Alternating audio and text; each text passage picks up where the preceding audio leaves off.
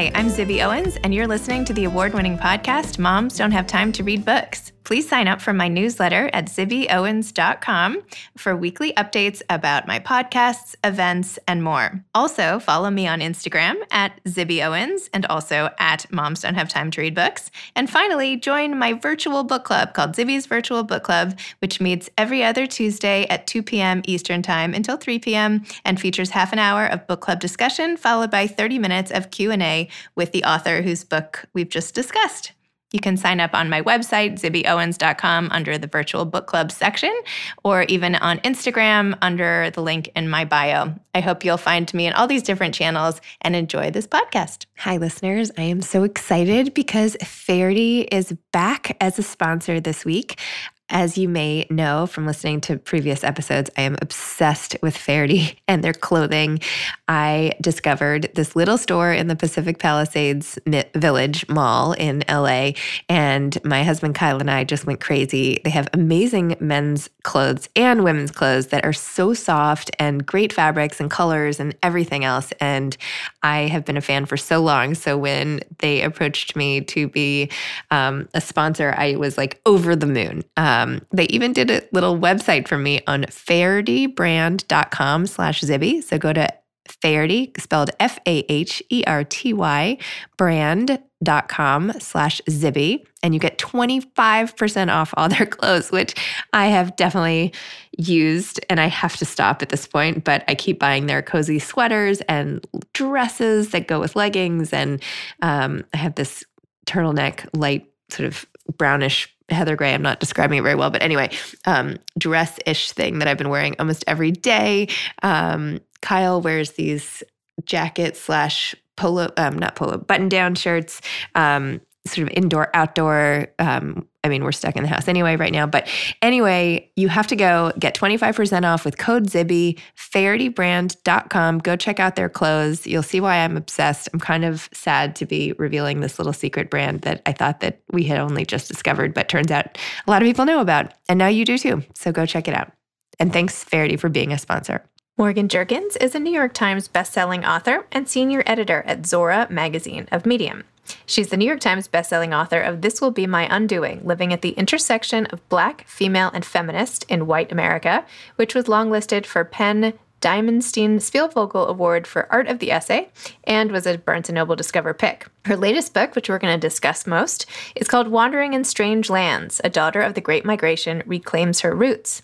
And her third book, Call Baby, a novel, is forthcoming from Harper Books in April of 2021. A former associate editor at Catapult, Jerkins has taught at Columbia University School of the Arts, Bennington College, and Leipzig University. Her short-form work has been published in The New Yorker, The New York Times, Elle, The Atlantic, The Guardian, and Esquire, among many others. She holds a Bachelor of Arts in Comparative Literature from Princeton University and an MFA from Bennington Writing Seminars. Born and raised in southern New Jersey, she's now based in Harlem, where she's currently developing TV and film projects. Welcome, Morgan. Thank you so much for coming on Moms Don't Have Time to Read Books to discuss Wandering in Strange Lands. I'm so excited to talk to you. Likewise. Wow, this was like a labor of love. This is a lot of travel and research and oh my gosh. So tell me about when you decided to write this book and why. And then I want to hear about the journey to getting all the information. Yeah, so it's going to be weird of how I got the inspiration for this book because the book went through many different iterations of what the scope was going to be. I will say that the impetus for the book began with a movie. It was Get Out. I was watching it in Magic Johnson Theater in Harlem, and there's a climactic scene where Daniel Kaluuya's character, the black male protagonist, has his hand around his white girlfriend's throat. And, you know, she and his family has been trying to basically steal his body for the majority of the movie. And as soon as the police car pulls up, everybody gasps. Now, in a regular society, police would mean safety. Oh, yay, he's coming to arrest the white girl. But we as Black Americans know that the police often does not mean safety. And so I was fascinated that when we were in this theater, for example, we all had the same instinctual fear And I knew, and I'm not a native Harlemite. I've been living here for 5 years, and I had a feeling that other people in this theater were not all natives to this neighborhood. And so that really fascinated me, this idea of fear of state violence, fear of the state, and our precarious position on any type of American soil. And so I wanted to first investigate that, intergenerational fear and trauma. And when I spoke about that to friends of mine who are actually professors who are based in the Boston area, and this is after the book was sold, they told me, this sounds like a migratory story. That's how the book started to develop, not into just fear. That fear is a subcomponent, but these migratory patterns and how we are connected and also disconnected because of the violence of the state. And so that's how the scope grew. Wow. I actually thought what you just said was one of the most memorable parts of the book, and has applications for really everything in life, was how you can really pass down trauma from generation to generation, even if you haven't lived it yourself, which I didn't even realize could happen. So if I have like a traumatic experience, have I now doomed all my, you know what I mean? Like, when does it have to happen? Does it have to happen before you? It must have to happen before you have cancer. Is it just a societal thing? What do you think? I don't know, because, so late last year, I got the once in a lifetime opportunity to be a guest professor at Leipzig University in Germany. And when I was there, one of the classes I taught was a literature seminar on Black women's interiorities across the diaspora. And I had one student there, and I still think about him to this day. He was from Israel. And we were talking about the intergenerational trauma of slavery. And he was likening it to the intergenerational trauma of those who are the descendants of Holocaust survivors. And so, as I mentioned in my book, this research has already been investigated by those such as Dr. Rachel Yehuda, where she studied epigenetics and how trauma affects gene mechanisms through Holocaust survivors and their descendants. Well, then there was also Dr. Joy DeGruy, who coined the term post-traumatic slave disorder. It made me think about it, because it's like, if you have a whole generation of people who have undergone just unspeakable stress to their psyches and their bodies, how could they not pass that down to children? And so that was something that it's hard, because you think I'm my own person. And also because, America is very individualistic in a way, for better or for worse, right? Because of how we're dealing with or not dealing with the pandemic. But that really got me to thinking about certain things, certain fears that I had, certain trepidations that if I just listened to a conversation happening with my mother's and her siblings, or even my grandparents, I'm like, now I see the echoes and the rippling effects. And that's something that I really wanted to demonstrate in Wandering in Strange Lands, is just that echo that sort of happens from coast to coast, region to region, despite the fact that Black Americans are distinct, but also overlapping in terms of the disenfranchisement that we face. Wow. See, I thought maybe, for instance, with the Holocaust, it was when you're born, it was more environmental, that if you're born into a family where the parents had experienced such trauma, it was the environment, like all that energy that just sort of transmits when you're around people who have gone through something awful, versus does it actually shape your DNA? I don't know. It's so fascinating. Although then it's also sort of discouraging in a way, but hopefully, with all the progress that gets made, then the future generations can have that sort of lifted. Yeah, or just don't forget the history. That's another thing. Like, I remember I read this. I don't know if you saw this article. I think it was published last week, where so like 23% of Americans, like young adults, didn't think that the Holocaust happened or don't know about the Holocaust. And I'm like, are you kidding me right now? Like, there are people alive today whose parents were Holocaust survivors. What is going on with the public education system, or just the American education system, that we have forgotten? This is just, don't even depress me anymore. Yeah, okay. Sorry.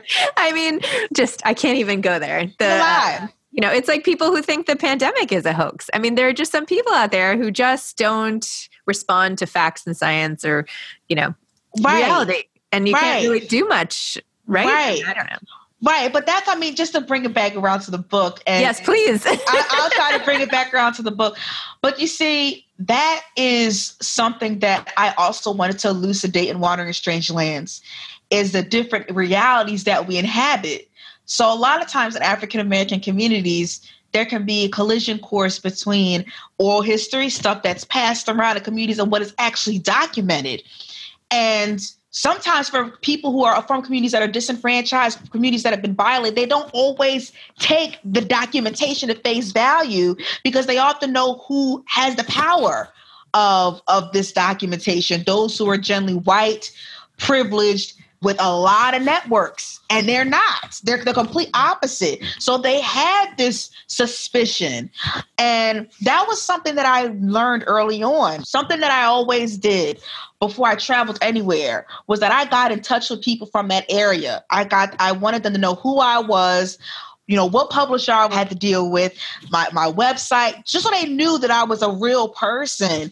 But also because, for example, when I went down to the Low Country, Georgia, and I was doing research on the Gullah Geechee communities, doing field research, one of the women there, she told me, we've had people come down here, interview us without our consent, turn our stories into scholarship without proper acknowledgement. So they'd already been violated.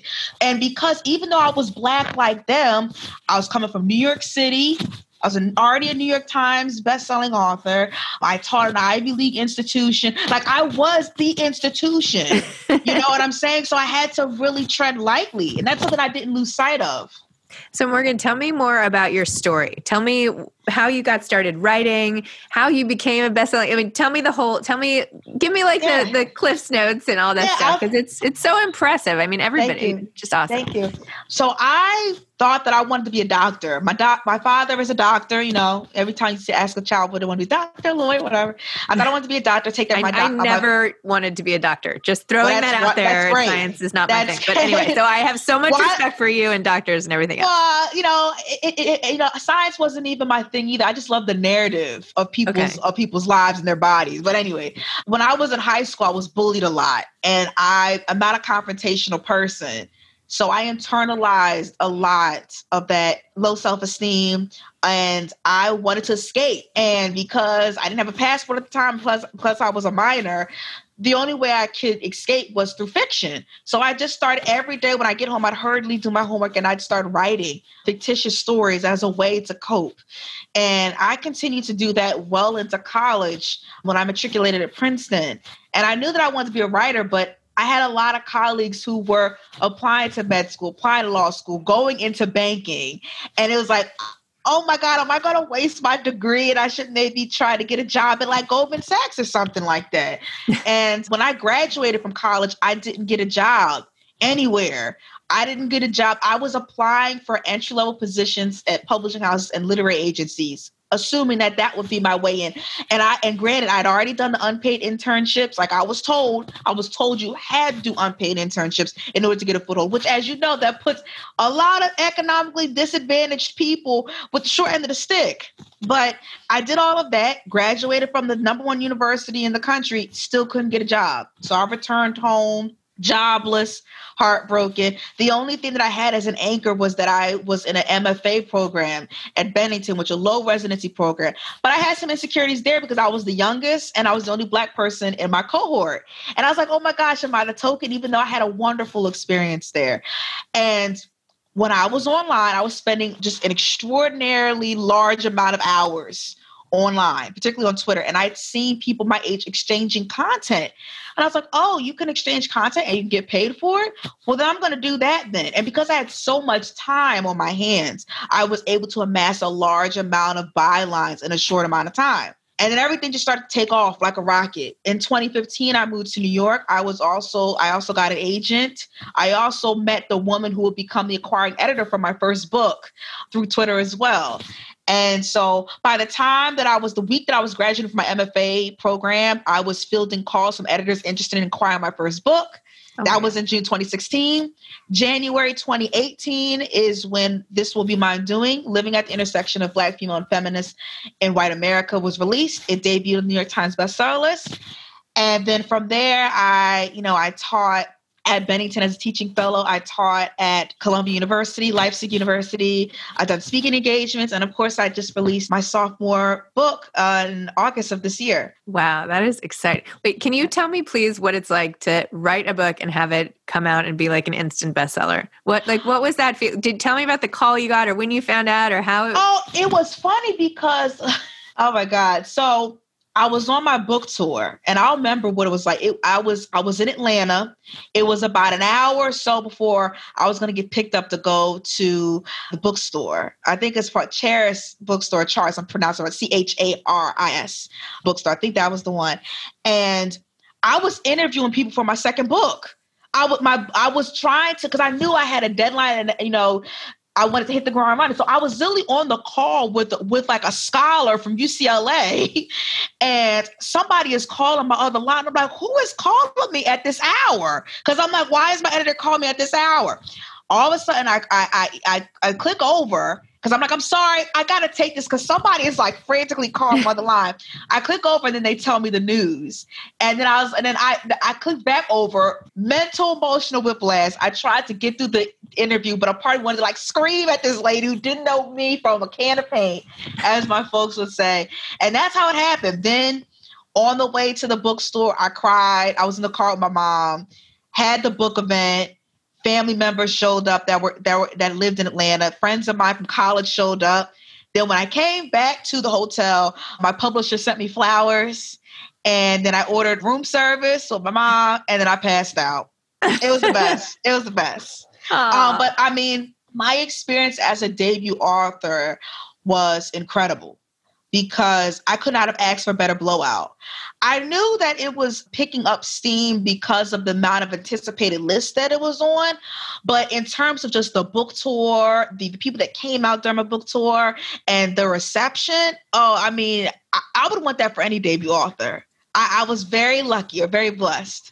That's amazing. Mm-hmm. And now after that big tour with so much emotion and success and everything, now you have a book coming out into this much quieter time in life. How are you handling that transition? It doesn't feel quiet. Like for me, it was, I think it's been hard for everyone. And I know that I am surrounded by a lot of literary citizens who we could be a bit self-deprecating when promoting our work. I wrote this thing of some personal news when it's like huge professional news, or we often lament online about how weird we feel about promoting our stuff because we live in a society that often devalues art or devalues writing and especially devalues it as something that should be a monetary pursuit as well as a self-motivated, passionate one. And so it's a tricky balance. It's definitely a tricky balance when millions of people file for unemployment, stimulus checks that were sent months ago was only $1,200. It feels decadent to be like, I wrote this book and here I'd like you to write it. And so when my book was originally slated to come out May of this year, and I live in New York City, so New York was the epicenter of the virus. And so I always tell people that it was nothing like I had ever experienced before because I couldn't hear a thing. What I mean by that is that, I live near Central Park. I couldn't hear a dog bark. I didn't hear, a bus approaching its stop. I didn't hear people arguing on the street. The only thing I heard every single day or night rather was the ambulance sirens and me just praying that I didn't know anybody in those vehicles. I was surrounded by death. And so when the city went into lockdown mode, I'm just trying to get my head together, And so when my editors emailed me at the top of April and asked if we could push to August, I was happy about it. And usually I'm an impatient person. I'm like, let's go. But because I was trying to get myself prepared, like just emotionally prepared to reset for this different routine that I was going to have to do, I liked the extra time. But then as we know, as time went on, then George Floyd's murder happened. Then the protests happened. And all of a sudden, my book took on this different kind of urgency that none of us could have predicted, obviously. And so in the beginning, I was happy because I thought, August is great because I thought, silly me, that everything would be opened again. And also because there's so much traveling, August is time for vacation, I thought we could pitch it that way. But then because of the protests, then things started to be recalibrated and then things just started to move really quickly. So when you say that, it takes on like a quiet form, it didn't feel that way. at all, at all. I take it back. I shouldn't have said quiet. It felt quiet. Well, I mean, I'll say this. Like, I'll say it definitely felt quiet in the sense that, like, I'm a Gemini. I pride myself for being able to work a room anywhere I go. Like, I know that I could command attention and I project my voice in a way. And maybe it's because of like the insecurity complex of like being short, very short. So I try to project as much as how short? I'm very short too. I'm 5 feet tall.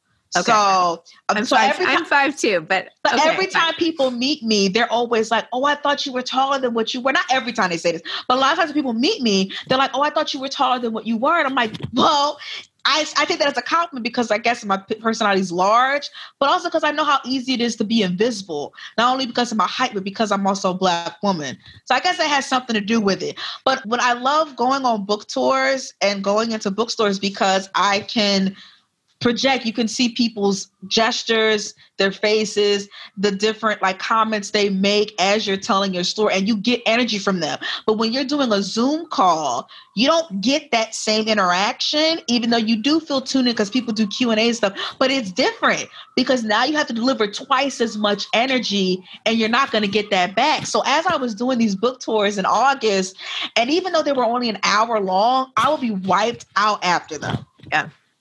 I can relate to that.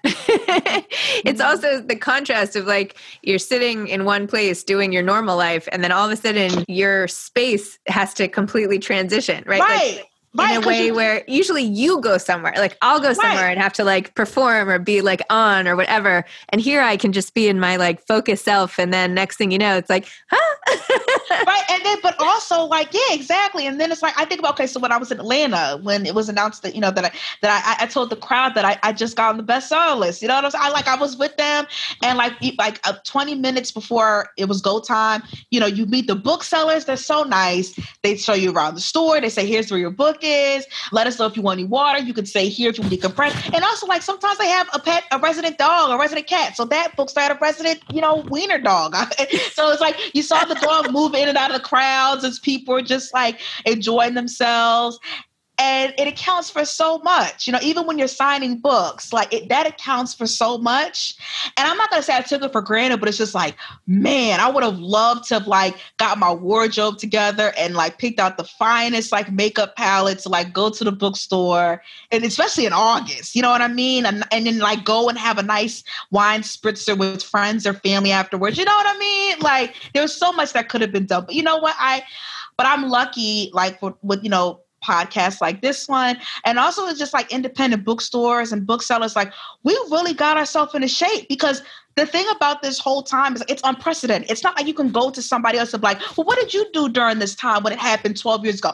None of us knows. But despite the fact that we don't know, we have been able to reorient, I'm sure with difficulty, but we're doing it. And I think that that's pretty inspiring. I agree. And I think there's some things that came out of it that will make regular life better going forward. You know, I sure hope so. I don't know. I feel like so much of life was running around, getting places. And like, I don't know about I'm sure, I mean. Oh, yeah. The pandemic has made me prioritize rest a whole lot more. Yes. Like, you know, I live in New York. New York is very fitness heavy. And, you know, I've really been like, I was really focusing on like, I don't want to lose this much weight by the time my book comes out May 12th. And I had it all planned out with a personal trainer. And then, of course, the lockdown happened. And I was getting so upset because I was like, man, if the lockdown didn't happen, I'll be able to bench press my weight by now. I'll be able to do this. And I realized I'm like, but you're alive, though. Your body has kept you alive. And okay, you had junk food 2 days in a row. So what? Like, you're working under stress. So I think it's more of like, this pandemic has really forced me to do a whole reset and shift my thinking about like my body and stuff like that. I've never even tried to bench press my own weight. So the fact that was a goal of yours, I applaud. I was getting there. It wasn't a goal, but I was like, when I started bench pressing like 110 pounds, I was like, I could get here. I was like, I could get here. I'm almost there. You know? I am like beyond impressed. Thank that you. is up there with the instant New York Times bestseller. But I don't know if I can bench press that now, though. Not anymore. So what advice would you have for aspiring authors? Oh, man, this is going to sound really weird, but if you have an idea in your mind that kind of makes you afraid, that's probably the one that you should investigate, I would say. If you have an idea in your mind that it comes to you in flashes, sometimes when I know a story is important when I can see certain scenes visually or certain lines come to me. That if you don't write it down, it's going to keep pestering you. It's going to haunt you in a sense. So I would always tell writers that, but also like, don't ask for permission. And I say this especially for female writers or writers of color or female writers of color. Don't ask for permission. And that's the way that I had to be with my career. When I didn't get those jobs that I told you about, I definitely sulked, but I also was like, listen, I may not be the best writer out there, but I'm going to work harder than the best writer out there. So that involved me pitching relentlessly, getting rejected a lot, and doing it all over again, and just trying every single angle I could to shoot my shot, basically. So don't ask for permission. Don't wait for somebody to say, yes, that's a good idea. Go for it. Just start writing. And start telling a story, and don't worry about it being perfect the first time. First drafts are supposed to be bad. You know what I'm saying? That's why it's the first draft. You can revise in layers. So I try to encourage writers to do the same. Oh, I love that. Well, Morgan, thank you. I feel like we didn't talk too much even about your book, which I felt like was so awesome. And I learned so much about your family and your background and all your amazing research skills and all this. So readers will just have to get the book and find out the backstory, so to speak. Yes. So Wandering in Strange Lands. Thank you, Morgan. This was such a nice chat. Thank you. It was a pleasure talking to you. Okay, you too. Bye-bye. Thanks again to Faherty for being a sponsor today. Go to fahertybrand.com/Zibby and get 25% off. Enter code Zibby for 25% off these amazing, comfy winter clothes and summer, but for now, winter, and you will thank me. Thanks for listening to this episode of Moms Don't Have Time to Read Books. Don't forget to follow me on Instagram at Zibby Owens and at Moms Don't Have Time to Read Books. Also sign up for my newsletter at zibbyowens.com and sign up for my virtual book club and meet lots of authors on Zoom every other week. Thanks so much to Steve and Ryan at Texture Sound for the sound editing. And thank you to Morning Moon Productions for providing this fantastic intro and outro music.